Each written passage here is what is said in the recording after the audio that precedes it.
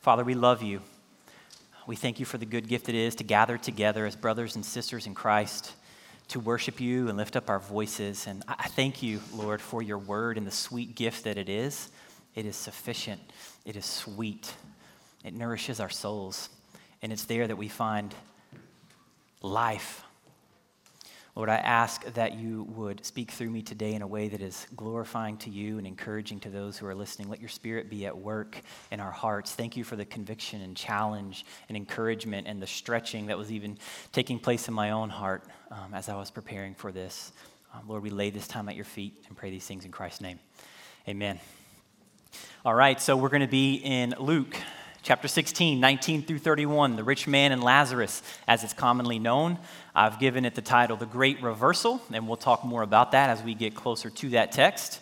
Before we jump in, though, I do want to just briefly zoom out and then zoom back in on the text that we're in today to help build up and help support where we're going to be, what Jesus is after, and some of the relevance it has to us today. So zooming way far out, we've heard many times, this is Luke writing this gospel narrative. In chapter 1, verse 4, he says he's writing it that you, speaking of Theophilus, may have certainty concerning the things you have been taught. And then you can zoom in a little closer. Luke chapter 9, verse 51, all the way through Luke 19 is Jesus on his journey to Jerusalem. We've mentioned that several times as we've preached through the book of Luke. He's on his way to Jerusalem. We know what awaits him there. And we're in Luke 16, so we haven't gotten there yet, but all these teachings are on his way to Jerusalem. Zoom in a little closer yet again. Luke 15, we had 3 parables on the lost being found: the lost sheep, the lost coin, and the lost prodigal son or sons. As Pastor Nick Rogers helpfully reminded us, there were 2 lost sons. When the shepherd found the sheep, when the woman found the coin, and when the son returned to the father, there was rejoicing, there was celebration. And there's even a verse in there that says that the angels in heaven are rejoicing over a sinner who repents. We're going to hear that word repent today. We're going to talk about that today. And then this is the 3rd parable from the end of Luke 15 to where we are in Luke 16, where Jesus is teaching and he uses money in his story. We have the prodigal son who wasted his father's inheritance. We have the shrewd manager who wasted the possessions of the rich man. And then now today, we have a rich man, and he's squandering his wealth, living it up on earth, only to find out what lies ahead when his time on earth is over. Why is Jesus continuing to bring up this topic of money? Well, the Pharisees love it. Last week, Pastor Eric was preaching on some verses in between these last 2 parables, the one from today and the one from 2 weeks ago, and it says that they love money. They justify themselves before men. He says, God knows your hearts. Jesus continued, and he was saying that what man exalts here on earth, God finds to be an abomination in his sight. He's driving at the heart of the idols that the Pharisees have. And so I have a main idea of this text. I want to share it with you. I'll read it a couple times. In short, there's a lot more going on in this parable. But here's what I have. Using a parable, Jesus continues to address the Pharisees' idols by talking about the use of worldly treasure and how it relates to their hearts and eternity. Let me read that again.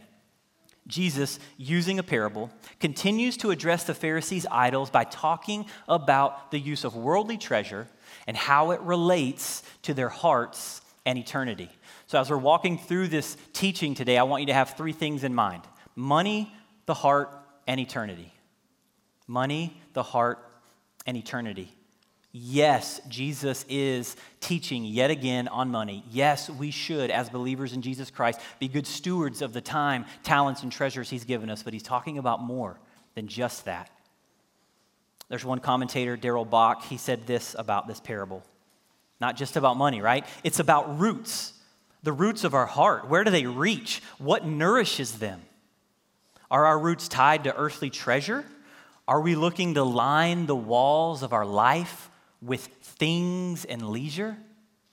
Are we too busy to notice the screams of human desperation?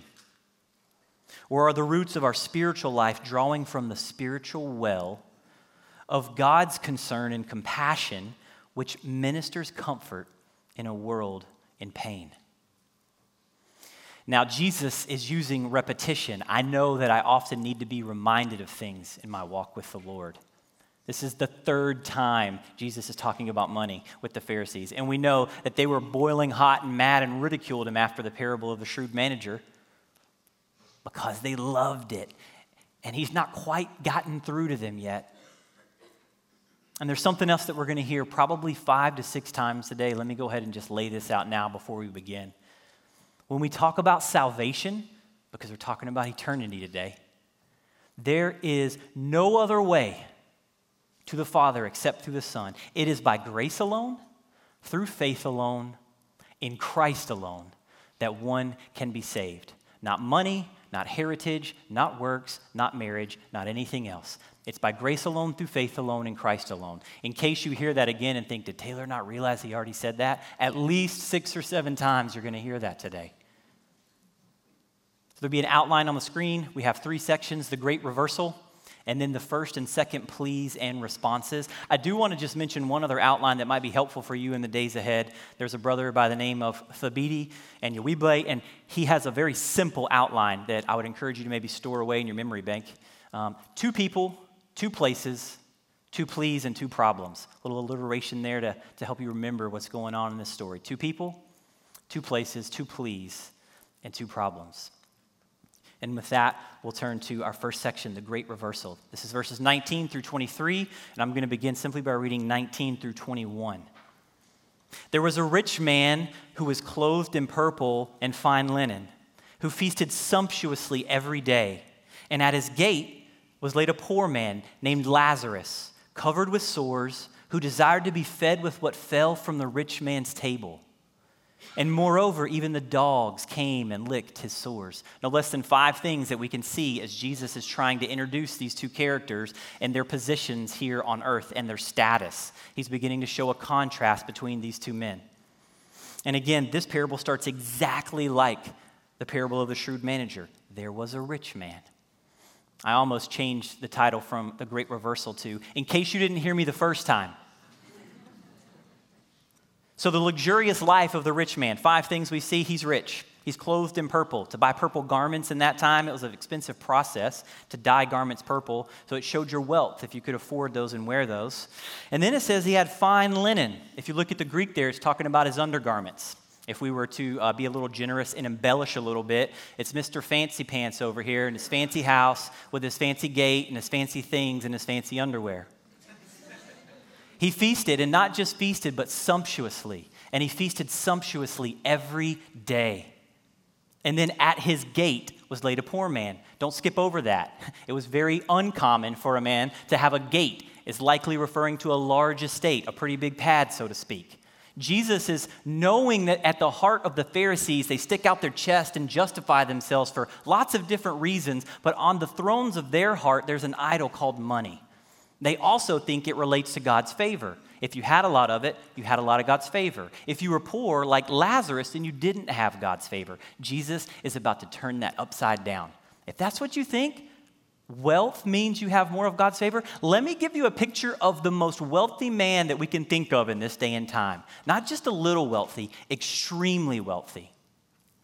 And then there's the contrast, the not so lavish lifestyle of Lazarus. 5 things we see. He's a poor man. He's laid at the rich man's gate, covered with sores, and the dogs are licking them. Not only does he have material poverty, but very likely physical poverty as well. The fact that he was laid there, likely someone had to bring him there to be able to beg. He's lying there at the gate, not just with some scrapes and bruises, covered with sores, likely not having the physical ability to shoo the dogs away that are licking them. And then listen to this. He didn't desire to be invited into the house. He wasn't desiring the leftovers. He was desiring to be fed with what fell from the rich man's table. Completely different levels here. The rich man and Lazarus from a worldly perspective. The only thing going for him is that he has a name. The rich man doesn't. Don't skip over that. Some people then argue that this means this isn't a parable because Jesus never names a character in a parable. There's other reasons they would say that. I'm actually still on team parable and would say that this is the only parable where he does use someone's name, and he can do that if he wants. And I love it. It's the poor man who has a name. He's known. And then enters in the great reversal, verses 22 and 23. Read with me. The poor man, notice that we've already begun the reversal. We started with the rich man and then Lazarus. Verse 22, we start with the poor man. We're starting with Lazarus. The poor man died and was carried by the angels to Abraham's side, or your translations may read Abraham's bosom. And then the rich man also died and was buried. And in Hades, being in torment, he lifted up his eyes and saw Abraham far off and Lazarus at his side. Before we jump into their lives after their time on earth, I just want to point out the obvious, that both of these men die. Their earthly contrast is further expounded upon by the fact that Lazarus, there's no mention of a proper burial, but it does say that the rich man was buried. Remember, this isn't just a parable about money, but about eternity. Hebrews 9:27, and just as is appointed for man to die once, and after that comes judgment. This is not meant to manipulate, to work upon your emotions. I do just want to tell you that if what the Bible says is true, and we believe that it is, that there comes a day when we will all breathe our last. I don't think I need to convince anybody of that here today. But some believe in reincarnation, some that they're buried and the worms eat them, some that there's opportunities after you're dead to be able to still make it to heaven. That's not what the Bible teaches. It's by grace alone, through faith alone, in Christ alone, that one can be saved. But there comes a day when our time on earth is over, where we will stand before the judgment throne of God.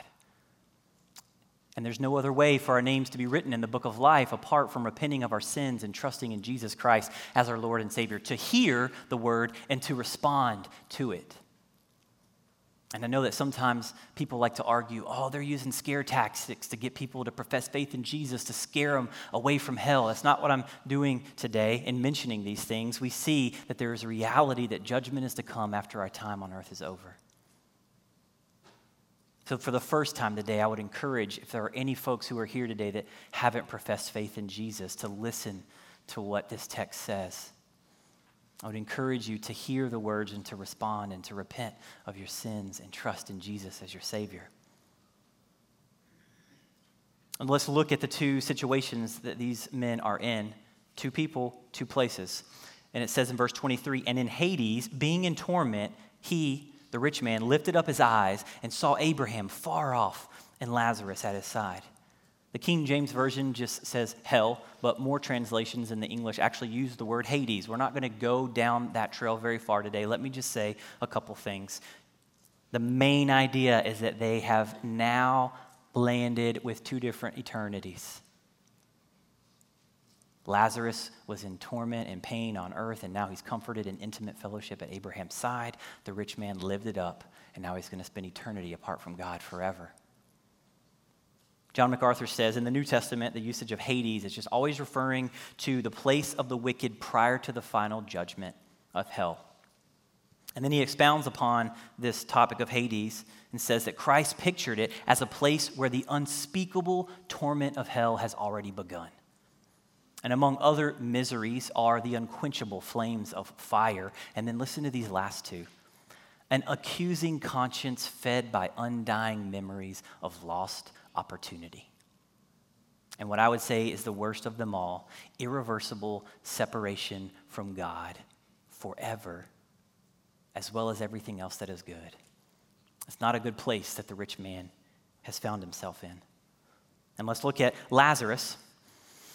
It says that he's at Abraham's side, or Abraham's bosom. The reason that I bring that to light, we're going to talk about this now. A couple scripture references that we'll put before you. When it's talking about him being at Abraham's side, intimate fellowship with Abraham in the new kingdom. And doesn't specifically say anything here about feasting, but let me read a couple passages to you, and this is meant to be an encouragement for us as believers in Jesus Christ and to further exemplify the great reversal that's taken place. Matthew 8:11 and 12. After Jesus had heard about the faith of the centurion, I hope that you've heard that story before, a man of great faith asking for Jesus to perform a miracle in healing a servant, He hears of this great faith, and he says in verse 11, I tell you, many will come from east and west and recline at table with Abraham, Isaac, and Jacob in the kingdom of heaven, while the sons of the kingdom will be thrown into the outer darkness. In that place there will be weeping and gnashing of teeth. Sounds a little similar to the story from today, right? Let's continue to drive this idea home. Revelation 19, 6 through 9. The marriage supper of the Lamb. Starting in verse 7, let us rejoice and exult and give him the glory, for the marriage of the Lamb has come, and his bride, that's us, his people, his church, his bride has made herself ready, and it was granted her to clothe herself with fine linen. Have we heard that already this morning? Bright and pure, for the fine linen is the righteous deeds of the saints. And the angel said to me, write this, blessed are those who are invited to the marriage supper of the Lamb. And he said to me, these are the true words of God. Lazarus on earth, lying at the gate, longing for the scraps that fell from this man's table, covered with sores. Now in intimate fellowship with Abraham, going back to that passage in Matthew, reclining at table with Abraham and Isaac and Jacob, and now being able to be for all of eternity with God around his throne, worshiping him with other brothers and sisters from every tribe and tongue and nation, part of the marriage supper of the Lamb, longing for scraps to fall off a rich man's table on earth, and now getting to be a part of the marriage supper of the Lamb after his time on earth is over. Can you have a great reversal? I would say no. And what do we do with this first section? And what do we not do? And what are some things that we should highlight? And I would say first, we should not think that all rich people go to hell, nor should we think that all rich people go to heaven. Similarly, on the flip side of that coin, we shouldn't believe that a poor person would automatically go to heaven or that they would go to hell. None of those things are true. Read the New Testament. That's not what's taught. But it is important to note here, remember Jesus diving into the heart of the Pharisees, a love of money, ridiculing Jesus for teaching on it. It's an idol of their hearts. They think they have God's favor because of it, and Jesus is like, okay, if you have God's favor because of riches, let me tell you this story about a rich man, the richest man that we can think of. And now look where he's landed. In Hades, separated from God forever.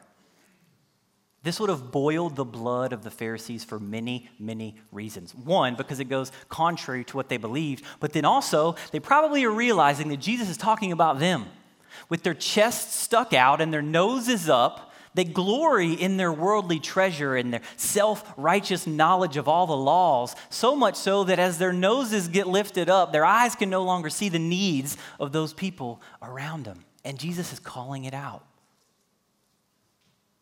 Yes, one of the takeaways of this is that we should use our worldly treasures, time, talents, and treasures to the glory of God for kingdom building purposes. Absolutely. We've heard that time and time again. Just rewind a few chapters to the story on hospitality. But here's what I want us to think on. Before we too quickly dismiss this and say, well, I don't have an issue on the throne of my heart. It's not money that's there. Okay, maybe we don't believe that money gets us into heaven, which it doesn't. It's by grace alone, through faith alone, in Christ alone that one is saved. Maybe it's not money that gets us to heaven, and maybe it's not money that causes us to stick our chests out, but are there other things in our lives that cause us to justify ourselves before men or cause us to think more highly of ourselves than we ought? And this is just a few things. The Lord has convicted me personally this week of an area in my life where I see this. But maybe it's where you went to school or where you are at school or the degrees that you have or the amount of theology that you know or the letters before your name or at the bottom of your email after you have your signature. It shows where you work and what your title is. None of those things are wrong, by the way, until they become idols and reasons for us to put ourselves before and above others and worshiping them instead of an almighty God. What are the things that we justify ourselves by that God would find to be an abomination in his sight? Maybe that's something that you and a friend or your family or your small group can talk about this week. Yes, Jesus is diving at the hearts of the Pharisees, and he wants his people's hearts as well, and all of it. That leads us to our first plea and our first response, verses 24 through 26. I'll begin simply by reading verse 24, the rich man's first plea. And he called out, "Father Abraham, have mercy on me and send Lazarus to dip the end of his finger in water and cool my tongue, for I'm in anguish in this flame." Several things that we're going to work through quickly here. He knows Abraham's name and he knows Lazarus' name. Interesting, right? It's not just, hey, you over there with that guy over on your side, will you send him to cool my tongue? Never even addresses Lazarus, but appeals to Abraham. And not only does he appeal to him, but Father Abraham, have mercy on me. If my money didn't get me over there at Abraham's side, maybe my family heritage will. A Jew, the chosen race, that'll get me into heaven. That'll get me some mercy. Listen to what we see in Matthew 3, 7 through 9. John the Baptist, as he's baptizing, but when he saw many of the Pharisees and Sadducees coming to his baptism, he said, "You brood of vipers, who warned you to flee from the wrath to come? Bear fruit in keeping with repentance, and do not presume to say to yourselves, 'We have Abraham as our father.' For I tell you, God's able to, from these stones, to raise up children for Abraham." Galatians speaks incredibly contrary to that idea. It says, Galatians 3:7, "Know then that it is those of faith who are the sons of Abraham." It's not our parents' faith, our grandparents' faith. Hey, my dad was a pastor. Hey, my grandmother was a missionary. Hey, my cousin has been in full-time ministry. That doesn't get you into heaven either. It's by grace alone, through faith alone, in Christ alone, that one is saved. And not only does he appeal to him as Father Abraham, what comes after that? Send Lazarus, as if Lazarus is his servant boy. What a prideful, arrogant man on earth, living so lavishly, didn't even have the wherewithal or the heart to help this man in need that laid right outside his gate. And now, after his time on earth is over, his heart and his mind are still wicked. Send Lazarus to come and serve me. He probably was served in his fancy house while on earth. And he's assuming that that's still going to take place now. Send Lazarus. Why? To dip the tip of his finger in water to come and cool my tongue, for I'm in anguish. And we've already talked about the anguish that is coming for those who don't trust in Christ. But he's saying, come and cool my tongue. Send Lazarus over here. I'm in anguish. Abraham's response, verse 25, he simply says, "Child, remember that you in your lifetime received your good things, and Lazarus in like manner bad things, but now he's comforted here, and you're in anguish." Abraham is essentially reminding him and us of this great reversal that's taken place. And it's not just that it's been reversed, it's been exponentially reversed. Create the richest man you can think of on earth and one of the poorest, and it pales in comparisons to the contrast of the two men now. Feasting at the marriage supper of the Lamb, worshiping God around his throne for all of eternity. That's what Lazarus has to look forward to. And the rich man, the worldly pleasures are over, and it's a life of torment and anguish now. But he continues on in verse 26. There's more. "And besides all this, between us and you, a great chasm has been fixed, in order that those who would pass from here to you may not be able, and none may come across from there to us." Big thing to remember here is that it's fixed. A great chasm. It's been firmly established. It's been fixed for all of eternity. No do-overs. Let me pause there for a second. A little illustration. I love sports. I love playing them more than I do watching them. I enjoy watching as well, though. I've played all sorts of sports growing up. Hands down, without a doubt, no questions asked, the worst sport in all of my endeavors over the years is golf. But there are still a couple things I love about it. A bright, blue, sunny day out with your buddies playing some golf. One thing I really enjoy is on the rare occasion when the head of the club, the driver, somehow lines up with the ball, I won't say miraculously, but really close, in such a way that it hits it and it goes straight and actually lands on the fairway. Now, when I pull back, I swing like I'm trying to blow the ball up. And I know that probably contributes to how bad I am, but I love it. I play like once a year, so on 18 holes, one ball just sent out is enough to make me want to go again the next year. But one other thing I love more than that is this thing called a mulligan. And I don't know if you know what those are. If you don't, in short, it's a do-over. So when I get up and I rear back, and on the rare occasion it goes straight, on the norm it's going this way or that way, or in the water, in a creek, in the woods, oftentimes on the wrong fairway as golfers are coming by, ricocheting off trees. I usually take about 10 balls with me and go home with about 2, and that's a true story. It lands somewhere and I have no clue where it is or how it got there, and I just say, hey, no big deal, mulligan, go to my bag, grab another ball, put it on the tee, and swing away. Typically finds itself in the same spot, not on the fairway. But hey, when I get there, one of the first things I ask on a day of golf, how many mulligans do we get? I prefer 18, 1 per hole. That's just me.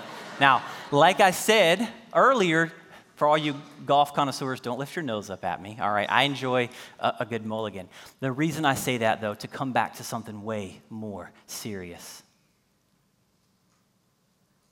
There comes a day when our time on earth is over, we breathe our last breath. We will one day, all of us, if what the Bible says is true and we believe that it is, will stand before the judgment throne of God. There are no do-overs, no mulligans. No, look how much money I had.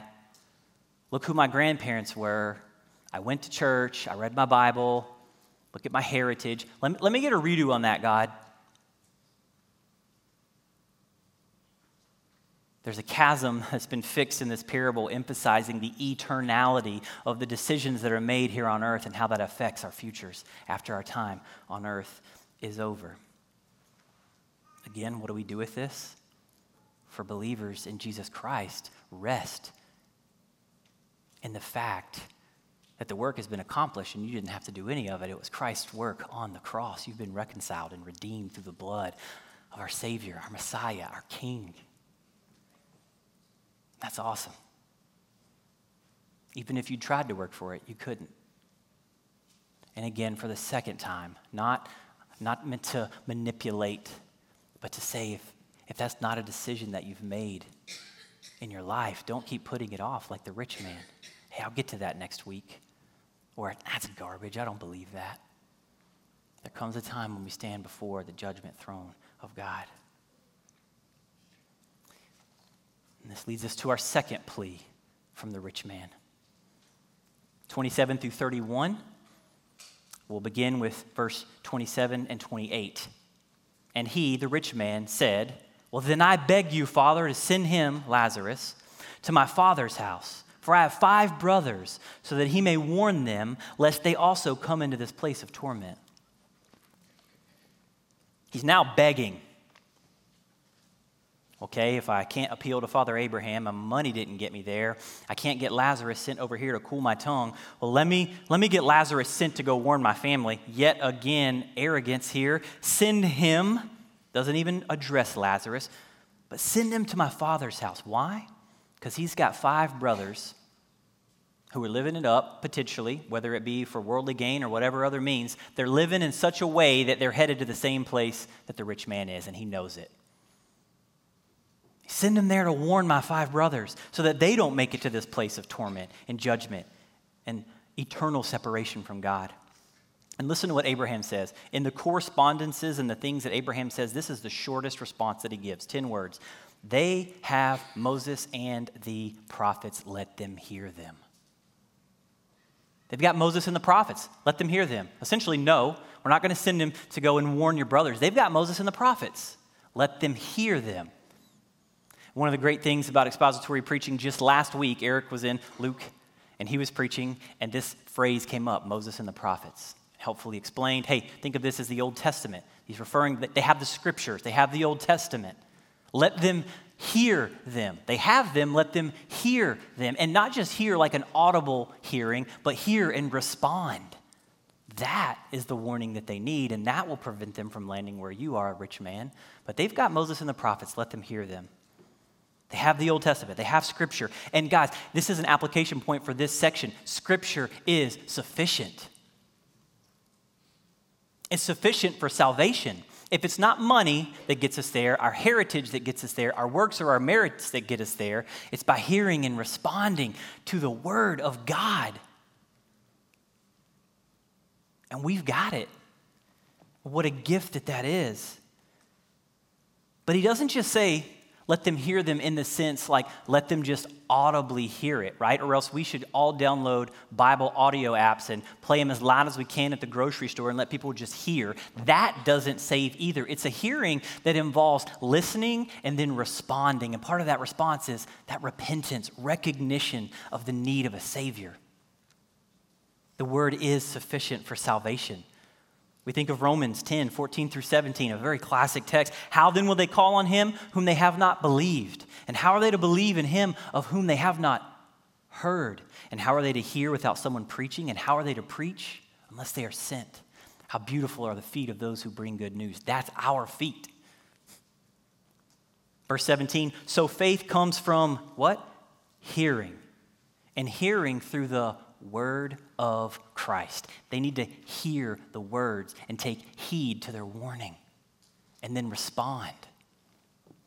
That's what your brothers need to do, is what Abraham's telling him. One other point I'd like to share, and maybe not a highlight here, but definitely worth noting. There are brothers and sisters around the world that don't have Moses and the prophets. 3.2 billion people with little to no access to the gospel around the world that do not have this. They need those beautiful feet to go and share that good news so they have the opportunity to hear and to respond. And that's us. That we take that good news to them and proclaim it and plead and urge them to consider what they're hearing and to turn to Jesus and respond. One last section of scripture. I won't read through this all. Jot this down. Continues to emphasize what we're hearing. John 8, 37 through 44. I'm just going to read some select verses here. Verse 37, Jesus says, I know that you are the offspring of Abraham. We've heard that a little bit this morning already. I know that you're the offspring of Abraham, yet you seek to kill me because my words find no place in you. Verses 43 and 44. Why do you not understand what I say? Jesus asks. It's because you cannot bear to hear my word. You are of your father, the devil, and your will is to do your father's desires. And again, not just saying you can't stand to hear my word. It's that you've heard it and you don't like what you hear, like the Pharisees. God's word is sufficient for salvation, brothers and sisters. And it's a sweet gift that we have it and a responsibility for us to share it as well. Romans 1:16, for I am not ashamed of the gospel, for it is the power of God for salvation. And the rich man doesn't like the response. He continues on with Abraham, and he says in verse 30, no, Father Abraham, but if someone goes to them from the dead, they will repent. Continuing to show this man's arrogance. Send Lazarus to cool my tongue. Send Lazarus to go and warn my brothers. Now I'm going to tell you you're wrong, Abraham. No, Abraham. If you send someone from the dead, then they will repent. Continuing to show this brother's arrogance, but also the knowledge that he has. He knows what his brothers need to do to avoid being where he is. They need to repent. And he knew it as well, but chose not to do it. For whatever reasons, didn't believe it, didn't make time for it, kept putting it off, or continued to pursue the shiny things of this world and not pursuing Christ. Abraham's response in 31 is pretty similar. He said to him, if they don't hear Moses and the prophets, neither will they be convinced if someone's raised from the dead. He's saying no right back to him. They need to hear Moses and the prophets. And I know you're probably sitting there thinking, oh man, someone being raised from the dead, like that would be pretty convincing. There's another man named Lazarus in the New Testament, not to be confused with this one. John 11, Lazarus raised from the dead. We won't read through it all. Jesus raises Lazarus, and everybody believes, right? No, it says that some who saw believed in him. But what do they do after that? John 11:53. Everybody didn't believe. So from that day on, they made plans to put him to death. That's what a sign of somebody being raised from the dead did for some of those folks. And we also know about someone else who was going to die. Jesus Christ coming to earth as man, not considering equality with God a thing to be grasped, but emptied himself, taking the form of a servant. And we know what happens. He's on this journey to Jerusalem. He's going to die a brutal death, and he's going to hang on a cross, and then he's going to be buried, and he's going to rise. And everybody believes after that, right? No. They form a plan, want to pay off the guards and make a cover-up story to try to just wash it away. It's not a sign that we need. It's the words of life that we find in Scripture. Scripture is sufficient. Write this down, Scripture over experience. Now, sure, God could do miraculous things in someone's life as part of their story in coming to saving faith. I have no doubt in that. But it's by grace alone, through faith alone, in Christ alone, that someone is saved. Faith comes from hearing, and hearing from the Word of God. Some application here. It's not a sign that we need. We need God's Word. 2 Peter 1:19 is so encouraging and sweet. And we have the prophetic word more fully confirmed, to which you will do well to pay attention as to a lamp shining in a dark place, until the day dawns and the morning star rises in your hearts. But remember, not everyone has that sweet word. They don't have the Scriptures. Yes, general revelation, but that is not what we're talking about when we're talking about the words of life. And that concludes our account of the rich man and Lazarus and the great reversal. But I want to spend some time as we land the plane recapping some of the highlights of today, some of the application points, and what do we do and what do we take away from this? I'll say it one last time. It is indeed by no other means that one is saved. It is by grace alone, through faith alone, in Christ alone, that someone will be saved. And for those of you who have done that, for those of us that have repented of our sins and trusted in Jesus, be excited and hopeful for what's to come at the marriage supper of the Lamb. I'll be honest and humbly share with you and confess, I had to ask the Lord to excite my heart in a way that it should be, to look forward to that day. I can get caught up in the things of this world and not think about that. I can go a week easy and not think about the marriage supper of the Lamb and what's to come for us as believers. And again, one last time, to those of you who may not have taken heed to these words, I would urge you, plead with you, ask you to repent of your sins and trust in Christ. And if you don't understand what it means when we're saying by grace alone, through faith alone, in Christ alone, we'd love to talk to you about that, whether it's on your way home, someone who invited you, or at lunch, or if you want to stick around after the service. If you're like, I don't really understand that, I want to learn more about this Jesus, I do feel like I've tried to work hard for my salvation, would love to talk with you more about that. Feel free to come up after the service is over. But would encourage you to repent of your sins and trust in Christ today. Scripture is sufficient. Feast on it. That's where we're fed here on earth.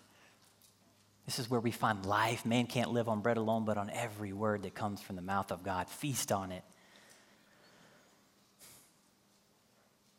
Continue to pray for and think about those around the world that don't have it and how you might be able to be a part of getting it to them. And remember that it's not a sign that guarantees that someone would come to faith in Christ. They need the Word of God. And to bring this back to the Pharisees, I know I talked about this once already, but in case you didn't write it down earlier, I want to encourage you to think on this now. Jesus was getting at their hearts. They loved money. They were self-righteous, prideful, boastful, chests out, noses up, eyes closed to the needs of those around them. Yes, 100%, write it down, application point. Be good stewards of the time, talents, and treasures that God's entrusted to you while here on earth. Build up for yourselves treasures in heaven where moth and rust don't destroy, where thieves don't break in and steal. Remember, Matthew 6:21, for where your treasure is, there your heart will be also. Are there idols on the thrones of our heart that only God belongs on? Things that cause us to stick our chest out and lift up our heads in an arrogant way that God would say is an abomination in his sight. And if you, through the Spirit's work in you, realize there are some of those things, repent of them. Confess those things and know that if we confess those sins to the Lord, those sins are washed away because of the blood that Christ has shed for us on the cross. I don't want you to leave today with weightiness on your shoulders like, oh man, I got to go do stuff now. Just like you couldn't do anything to earn your salvation, I don't want you to leave thinking you have to go do now to keep your salvation. That is not what Scripture teaches either, but there is a reality that believers should be living transformed lives that look different than the lives of people around the world. It should change the way we think and eat and exercise and enjoy hobbies and recreate and give and serve and talk and seek employment and encourage. It should affect every aspect of our lives. That's called bearing fruit, right? When someone is saved, those roots that we talked about earlier go into the living water. Our hearts and our souls and our lives are nourished by God, and it brings forth spiritual fruit for his glory. That fruit's not what saves you. It's evidence that you have been saved. I would just implore you, encourage you, us, myself as well, Luke 3:8 and Matthew 3:8, bear fruit in keeping with repentance, showing that your lives have been transformed here on earth. And that's where we'll close for today. I want to pray for us that the Lord would allow us to take these words and live them out in a way that's pleasing to him. God, we love you. We are yours. We thank you so much for the gift of your word, that we have heard it. And many in here, most in here, have not only heard, but they have received and recognized their need to repent of their sins and trust in you as their Savior. We praise you for that. That's not anything we could have done on our own. Thank you, God, for that good gift. And for those in here who have not, Lord, please be at work on their hearts, that you would put men and women in their lives that could walk alongside them to continue to counsel them in the word and to share more about this good news, the gospel of Jesus Christ, the life-changing, reconciling, redeeming work of Christ on the cross that can change their eternity forever. Lord, let us not be weighed down thinking we need to do things to earn salvation or to keep it. And we praise you for the abundant amount of grace you've blessed us with in drawing us to yourself as your children. And we look forward to the day that we get to worship you around the throne with brothers and sisters from all around the world, every tribe, tongue, and nation, to worship you and enjoy the marriage supper of the Lamb, where there will be no longer pain or sickness or longing for scraps to fall from a table or sores on our bodies that are licked by dogs or cancer or any other sin or any other illness. But we get to be in your presence forever in the new kingdom, in the new heaven, and we look forward to that day. Help us to long for it, Lord. And we love you and pray all these things in the precious name of Jesus. Amen.